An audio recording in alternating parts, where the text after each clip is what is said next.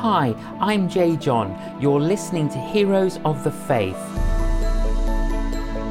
Many Christians throughout the centuries have inspired me, and there is much we can learn from them.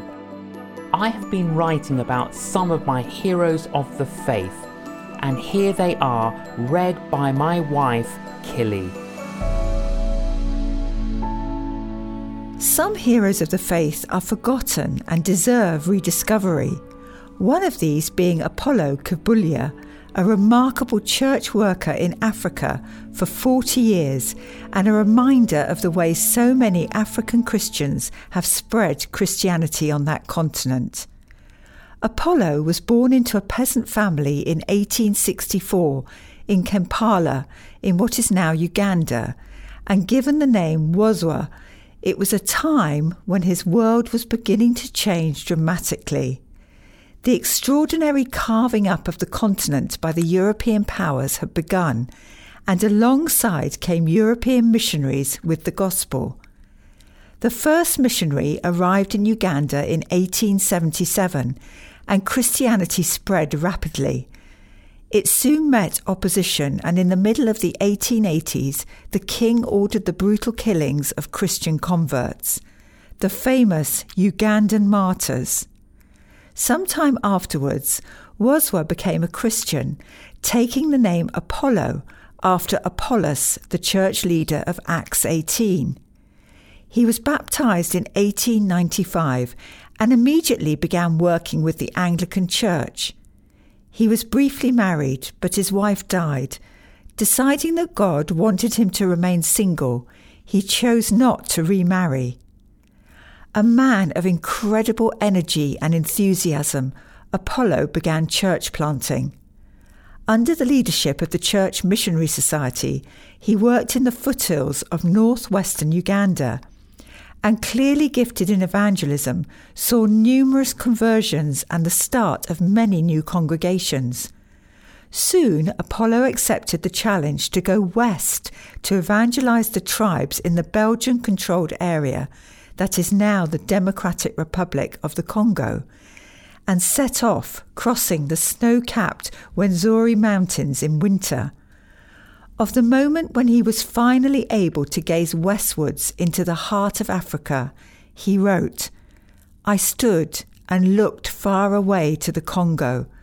The prospect terrified me.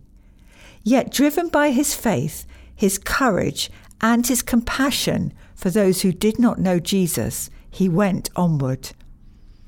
Despite now finding himself in a very different culture, his powerful preaching met with great success. Less popular, however, were his demands not just for conversion, but for a changed lifestyle. Finding an opportunity to expel him, a chief had Apollo escorted back to prison in Uganda. There, greatly discouraged, Apollo had a vision in which Jesus appeared shining like the sun, telling him, "Take heart, for I am with you." Eventually, Apollo was released, but the Belgian colonial authorities had closed the border, and for 20 years he stayed in Uganda as a church planter. There he travelled hundreds of miles annually on foot. He never wore shoes in his life, and by bicycle. He preached simply, emphasising Jesus and the cross, but always insisting that converts live out their new faith consistently. He encouraged the translation of the Bible into local languages and was particularly concerned about such social issues as education and the care of infants and deserted women. In 1903, Apollo was ordained a priest in the Anglican Church and frequently found himself acting with remarkable grace as an intermediary between European missionaries and the African congregations. In 1915, Apollo was able to return to Congo and began rebuilding the church he had left there. His enthusiasm for evangelism never waned, and within a few years he felt called by God to be a missionary to the little-known pygmy tribes of the deep forest. Despite great differences of culture and language, his personal warmth and grace allowed him to win converts for Jesus, and he developed a network of small congregations across many tribes. Finally, Apollo was called back to Kampala, where he was made a canon of the cathedral. Told that he had a fatal illness, he requested that, despite the tradition that he should be buried facing eastwards, he would be buried facing the opposite direction, to emphasize that the gospel needed to go to the west. He died in 1933, and his wishes were respected. Apollo served God at an extraordinary time. In 1890, there had been just one church with 200 members in Uganda, but by 1927, there were 2,000 churches with nearly 185,000 members.